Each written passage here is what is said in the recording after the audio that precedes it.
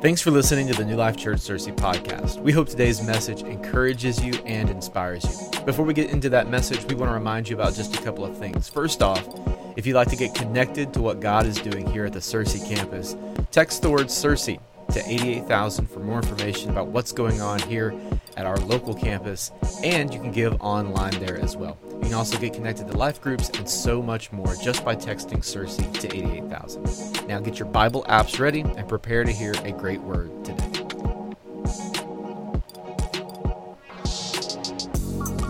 Man, it's so good to see everybody here today. Can we put our hands together for all those watching online today? Let's welcome those guys today.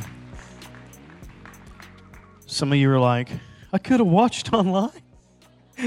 Could have done this from my couch. So thankful for all of you being here today on a dreary, kind of rainy Sunday morning, but thank you for being here. Also want to give a shout out to a serve team that has been working so incredibly hard since COVID, and that is our city serve team.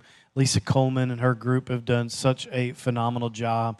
And I'm thinking they're upwards of 100,000 pounds in food right now given away to our community. So let's put our hands together for that group too. Thank you so much. If you are on that team, thank you for your tireless effort. If you want to be on that team, come find me after church. I will point you in the right direction, okay? Today, I am going to continue the Life of Christ series. If you're just hopping in with us, this is a series we've been on for 6 weeks now, and it is basically, we're talking about the life and teachings of Jesus, and kind of the best part for me has just been, it's kind of been a great reminder of how a story that started 2,000 years ago continues to make its way forward through every generation, and everyone has taken great responsibility to just continue to pass along this good news to every generation that comes after it. And I'm thankful to be a part of that story and to also get the opportunity to share the Word of God with people. It's such a privilege to get to do what I do. So today I am going to be talking about a very specific topic. I don't have really one specific text. I think as I kind of got into this, I started with one, and then I don't just get long-winded on Sunday. I get long-winded in my study time too. So I just kept adding and adding and adding scripture. And so today, if you're a note taker, you're going to be well pleased because I'm going to give you a lot of scripture. And I want to start in Mark chapter 2. And then I'm going to go quickly back to the Old Testament in Exodus 20. So if you've got your app or Bible, you can prepare both of those, Mark 2 and Exodus 20. If you don't have either, I'm going to show it to you on the screen, okay? So Mark chapter 2 and 27, Jesus is talking. I could give you a lot of context about what's happening, but I really just don't want to spend my time there. But I would encourage you to kind of read and follow what's going on in this whole chapter. But he says, and he, being Jesus, said to them, the Sabbath is made for man, not man for the Sabbath. Now, we recently did a whole sermon about this and the religiosity aspect of it, but today we're going to focus on the word Sabbath, okay? So if you are not accustomed to hearing the word Sabbath, this is not a word that we normally use in our vocabulary, but I will tell you this, that the Sabbath was special in that a lot of things happened during that particular day, that when he said, hey, remember the Sabbath, that it's not made for man, but man is made for it. So he's saying that I want you to focus on all these things that I'm giving you as a gift to your life, and I want to be able to kind of give you a context for that. So the Sabbath was this. It was like a day of prayer and study, but it wasn't study like I'm going to be tested. It wasn't like a heaviness to it. It was just like a casual, receptive, a lot of times very conversational between people. They would read scripture aloud. There was a lot of family gathering, a lot of friends, a lot of laughter, a lot of breaking bread together, and it was a day of rest. So it was a time to really focus inward and upward. It was a time to focus on their walk with God. And as we talk about Sabbath today, that's the context that I want us to do it through. So Exodus 20 is a command, and he says, remember the Sabbath and keep it holy. Okay, now a lot of times we use this to talk about church attendance, but I need to tell you that that's not really what the context was. When he's talking about Sabbath and you think about Christ, they never did church the way we do it. Jesus never went to a church like this one.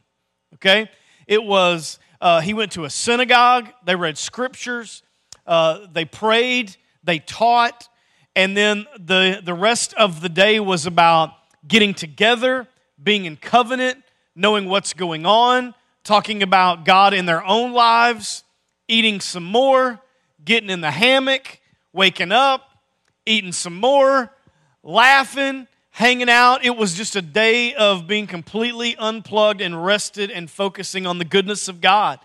And so it looked nothing like a format or structure the way we do church. So to say, hey, remember, you got to go to church is a little bit taken out of context. What he's saying when he says, remember the Sabbath is, hey, remember to do these things. Remember to rest. Remember to study. Remember to be together. Remember to break bread. Laugh with somebody. He's saying, I want this to be a column in your life that has no wiggle room. I want it to be holy to you and sacred to you. And so my challenge for us today is really to bring this as a practice back to remember Sabbath, to remember the times where we get together, where we break bread, where we study Scripture, where we pray, where we rest, where we let go of all the things that keep the wheels going the rest of the week, okay? So I always enjoy speaking on this subject matter, and what a better time to talk about it than when we're all sick and tired of a few things, right? So we could all go around the room and we'd say, I'm sick of politics, I'm sick of the pandemic, and I'm sick of all this, I'm sick of that. And, you know, we used to be able to, I'm sick of the Razorbacks losing, but thank God he's being faithful. But I want to talk about rest. And more importantly, I want to talk about what God thinks about it or says about it. And so let me begin with this just to put us on some level ground. We live in a world, and this is obvious. I'm not teaching you here. I'm just bringing us all to the same room.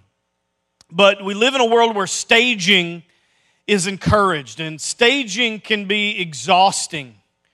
So when we think about staging, what I mean by that is we stage our lives on social platforms, and we always show our best life.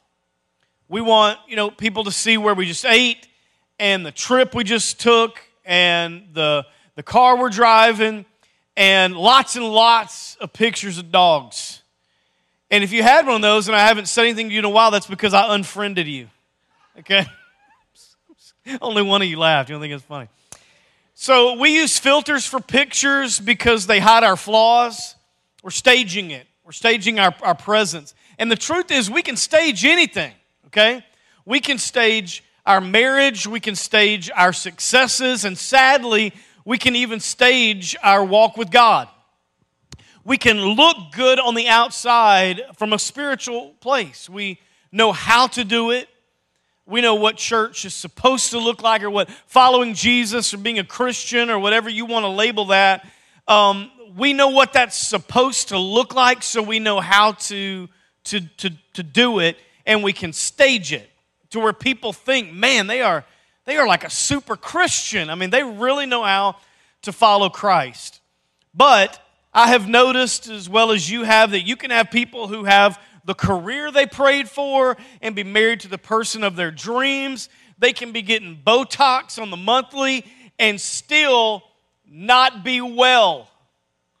So we can have this appearance of success, how you and I would label that, but inside there's not wellness taking place, okay? So I want you to go to 3 John chapter 2 today, and I want to read a scripture. This is one of my favorite takeaways this morning. So again, if you're a note taker, you like to reflect late in the afternoon, write this down, read this later. It'll mean a lot to you. 3 John chapter 2, and I'm going to read from the ESV. He says, "Beloved, I pray that all may go well with you." Everybody say the word all. Come on, say it like you mean it. All. Okay, yeah. And so what he means by this is I want everything in your life to go well. All those things that you dream about and think about and put your energy to, I want all of that to go well. All those passions that are in you, I want it to go well with you. And that you may be in good health as it goes well with your soul. So John brings in this correlation. He challenges us and says, hey, listen, I want everything in you to be great. I want you to be happy. I want you to be fulfilled. I want you to be satisfied. I want you to have a lot of joy. I want all that to go great.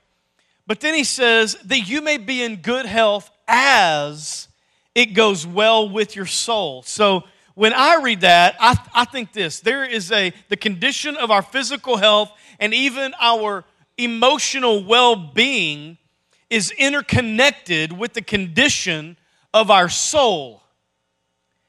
And oftentimes you and I, we flip that. And so my first challenge is that we put it in the right order. Because a lot of us think, if I can just get my emotions in check, if I can just get better mentally, then my faith will kick in. I will have better faith. Or you think, if I can get physically better, like if I can lose some weight, if I can gain strength back, if I can just be my old self, if I can just get back somehow in a time machine and do that, or really make a push and make a change, then I'll be able to see God through a different lens and my faith will kick in. But I believe that the opposite is really, really true. That we live from the overflow of what's happening in our soul. We want to be better, or we get better emotionally because our soul is being refreshed. It's in the right spot. It's being framed well. We're living from a truth that is happening in the soul rather than trying to get it in our mind first and then get it to somehow trickle down like Plinko and fall into our soul. And so it is possible to have complete order on the outside in this staging process that I've been talking about. We can have the whitest smile, the starchiest shirt. You can be the most organized person in the world, and all the while have a soul that is at complete unrest. So a big truth is this: we can only be as well as it's well with our soul. And I want you to think about that. What condition is your soul in? I'm not talking about just an eternal perspective here. I'm talking about right now, living it out for Christ, being in a world that is challenging sometimes and disappointing sometimes. What is the condition of your soul? In Psalm 103, David does something very unique here. He speaks to himself and gives himself a command. And we all know this verse, but I want you to look at it through that lens. 103:1, he says, "Praise the Lord, my soul, and all my inmost being, or all that is within me. Praise His holy name." He's telling his soul to worship. Praise the Lord, my soul, and all that is within me, all my inmost being, praise His name. He's saying, I don't just want to raise my hand to raise it, or clap my hand because I think the band was good. I want to praise you, and I'm going to praise you from my inmost being. The inmost being, what is that? It's the soul. Scripture uses many words or synonyms like heart, mind, conscience, emotions, even our intellect to describe the inmost being. That from my heart and mind and conscience and emotions and my intellect, all that combines to forge this soul aspect of who I am. And it's from there that I worship God and live my life. And some of us, again, we've got it turned around because we're so physically oriented. We experience the world through our senses so much that you perceive that you are a body that happens to have a soul. But again, let's flip it. You're actually a soul that just happens to be housed in a body. The soul is where you live from. Everything flows from it. And this physical world and our experience of it, again, should come from the overflow of the condition of that soul. In Ecclesiastes, Solomon asks a hard question related to rest. In chapter 2, verse 22, he starts with this, and this is just a reflection. He's saying, what does a man get or possess? Like what can he really put his hands on for all the toil and the anxious striving with which he labors? He says, all his days, his work is pain and grief. And I love this insight. Even at night, his mind does not rest. You thought it was just our generation, but it's not. This is a long problem. We lay down to sleep, the world gets quiet, and the mind gets loud. It's when the thoughts come. It's when we start to reflect. And sometimes those thoughts snowball, and they get bigger and bigger and bigger until we become anxious and worried, and we lose sleep, or that anxiousness translates into dreams. We get restless. We get up several times in the night. And it's not just you. It's belonged to every generation before you. This is a condition of the soul. St. Augustine once made this comment. He said, "You, God, have made us for yourself, which we know is scriptural, and for your pleasure we were created." That's Bible. But he goes on to say, "Our soul is restless until it finds rest in you." Now that's not scripture, but it's good principle. He says our soul is going to be restless until we really find true rest in you. It's got to come from you. See, a restless soul can search but never finds. This is why, again, when we're living our life from just a physical experience only, we recognize in our spirit there's a gap, there's a hole that needs to be filled with the presence and rest that only God can bring. So we want to fill it. And so we still try to do it with physical things. We think if we drive that car, live in that house, be married to the right person, if we have that particular title, and so on and so on.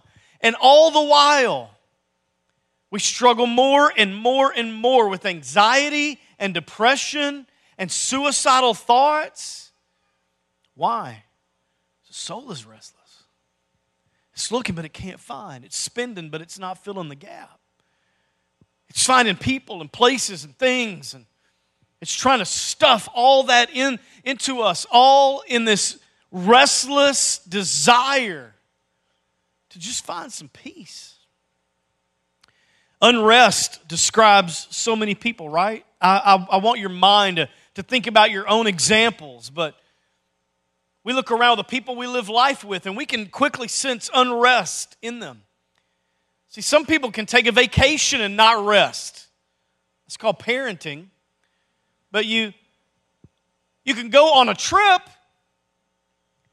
and maybe you're gone. Maybe you're no longer in this zip code. But your mind is still here. You're thinking about your house. You're thinking about your grass growing. I get home, I got to mow. I really got to take care of that project. I got to do that. I got to get that done. Your toes can be in the sand, but you're not there. Like you're somewhere else. And so you come home after 6 or 7 days and you have a lot less money, but you didn't gain more rest. Some of you today, you've lost your courage raising your children, and your unrest. You find unrest in that. I mean, you look at your kids and you're struggling to relate. You're thinking about where they are and how the world is and how different it was for you even 20 years ago. And you're trying to catch up, and you're trying to learn the language, and you're trying to compare, and you're trying to teach, and you're trying to model and mentor. But you lose confidence. And so for you, your soul is at unrest about your own house.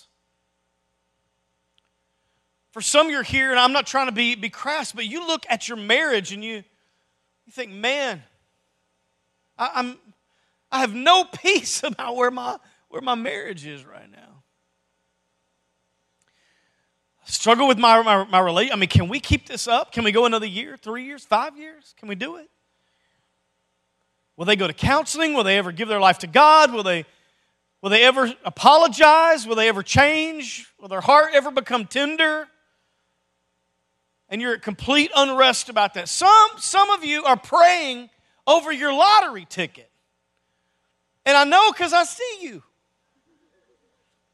And what's crazy is we're just at the Exxon, but you act like I caught you in the liquor store. You know what I mean? I mean, it's okay. We're just pumping gas. I'll see you in your car, and you'll take your lottery ticket, put it between your hands, and I see you. You're out there. You got a little thing of oil you're pouring on it. I promise I'll tithe. I promise. You're thinking about your finances. You're thinking about college tuitions. You're thinking about debt. You're thinking about a new start. You're thinking about all the things you could do with a financial breakthrough, and you are at unrest about this particular part of your life. I want to give you a definition of stress, and I think this is applicable to us. It says this: stress is a feeling experienced when a person recognizes that demands have exceeded their resources. They come to this place where they go, the demand for what I need, I need more. I don't have it. I'm to the end of me. And suddenly, because you're at the end of you, here comes the stress. Again, to use my examples, but you think, I don't know that I can parent any better than I can parent. And yet you look at results you're getting and you think, man, am I a terrible parent? Stress comes. You know you're working 40, 50, 60 hours a week, and your mind is there another 20, and you can't make it come together financially. You're like, I'm working hard. I'm living honestly. I'm trying to be generous when I can, but I'm at the end of me. And here's what I want to encourage you today, because this is almost every page of Scripture. A lot of the people that we call our heroes of the faith are people who were at the end of themselves when God said, now I can do something.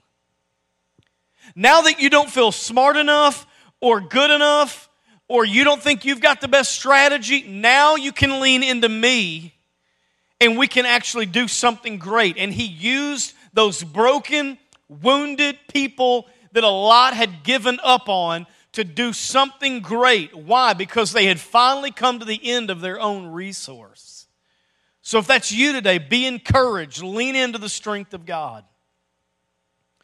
Ecclesiastes chapter 5 says in verse 3, too much activity will give you restless dreams. Luke 21:34 in the Amplified, I like how he says this. He says, take heed to yourselves, or hey, pay attention to yourself. And be on guard, lest your heart become overburdened and depressed with the headache and nausea of self-indulgence and drunkenness and worldly worries and cares pertaining to this life, and that day come upon you like a trap. How encouraging is that? He said, we have a role to play in this. To look after ourselves, to be on guard. Because if we're not careful, a soul that is not at rest will come on you quick, like a trap, like a noose, it goes on to say. Listen, no man or woman or dream vacation or purchase can rest your soul. Matthew 16:26, he says, and what will you benefit if you gain the whole world and you lose your soul? Now, we always, as pastors, we tend to always tie this into a salvation message. Like, don't get caught up in all the stuff because you'll lose your soul. But what if there was a different angle? What if this is not talking about eternity? What if right now you or someone you love, a spouse, a child, a close friend, has got all the successes. They've gained what you and I would call, in a modern age, the whole world. But they've lost their soul. Day in, day out, they are restless with an empty soul. So what's the remedy? Look at Matthew chapter 11. You all know this verse, but I want you to know this is Jesus talking. And I'm reading this from the Message Bible just because I like the way it's worded. So I have to preface that for the King James lovers. You got to warm them up a little bit. I'm about to hit the Message Bible. You guys need to loosen up. Y'all are way too tight today. I don't know. All right, Matthew 11:28. I'm going to read this slow because I want you to get it. Are you tired, he says? Worn out, burned out on religion? Come to me. Man, I love that. Get away with me. Recover your life. I'll show you how to take a real rest. Walk with me. Work with me. Watch how I do it. Learn the unforced rhythms of grace. I won't lay anything heavy or ill-fitting upon you. Keep company with me, and you'll learn to live freely and lightly. This is the life that Jesus has invited you to. An invitation to rest, to come to Him. He's not trying to give you more. He's not trying to push. He's not trying to make you feel guilty. He's not trying to say you're not doing enough. He's not trying to say time is a gift and you've got so much of it, you better get out there, burn the midnight oil, go, do. No. He's saying, come to me. And just be with me. Like just rest. Let me give you a life that is lighter than the one you're living. Okay, all that was my intro. I've got 2 minutes and 22 seconds to speak the rest of this. Let me give you a quick, just really quick version of where I want to land today. When we are rested, we gain confidence. When we are rested, we are full. When we are rested, we speak to things in our lives with courage. We reframe our lives to a place of peace and wisdom rather than being caught off guard and speaking from a place that is empty. Okay? This is why it's important for us to keep the Sabbath, to be full, to be rested, to be with each other, to break bread, to laugh, to be full, so that when we face Monday, we can hit it with courage, hold our head up, parent well, love well, be an example of Christ, not flying off at the handle, not wanting to quit everything, not wanting to just lay down and die, but we're full of strength and courage. In 1 Kings 17, and I'm not going to read this so you guys don't put it up, okay? But in 1 Kings 17, Elijah finds himself in a weary place. And I'm going to paraphrase here, but the Lord encourages him and says, hey, I've got a place for you at the brook Cherith, and I want you to go, and I'm going to feed you, and you can drink from the brook, and this is going to happen for you on a daily basis. I want you to steal away right now and just have a place of rest. Let me tell you something. Every one of us has a brook Cherith. All right? Every one of you. We have a place that God has prepared for us to rest and find peace. And all you got to do is go there. You got to get there. For some, it's a hobby. It's golf or hunting or restoring cars or cooking. For some, it's exercise. You CrossFit or run marathons or do yoga. For some, it's reading. You escape into a story that's not your own. For some, it's travel to the city, the mountains, or you island hop. For some, it's personal care, a massage, a facial. And this is a place for you where you go and turn off and just rest and find peace. And everyone can have a brook. But when you don't know what gives you rest, and you don't have a map somewhere in your heart to your Cherith, you will falsify the experience of rest. You say, Kevin, can you give me an example of that? Yeah, I can give you an example. I want you to imagine this with me. Some people, they take a large mason jar. They drop 10 milligrams of melatonin in there, 10 drops of CBD oil, couple of Ambien, 10 ounces of something from Napa Valley, blend it, turn on some ocean waves on the surround sound, T-minus 30 minutes. They're resting. We have the resource to numb ourselves, but I believe that the Spirit is jealous of that. He wants to be the comforter in our lives. He wants to be the one to give us rest. I love what David said. He said, I laid down and I slept and I woke up again because you sustained me. I love that. So let me apply this quickly to you today. There are 3 things that we all need in our lives. If you're a note taker, here we go. We all need daily moments of rest. You need to take a nap, take a break, take a breath. All right, you need a daily moment of rest.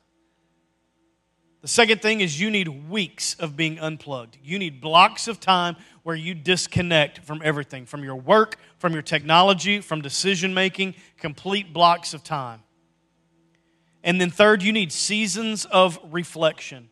You need long seasons of time where you are reflecting about your soul, your health, your mental wellness, your relationships, how important your spouse is, how much you love your children, etc., etc. A time to come back together and regroup on the things that bring you happiness.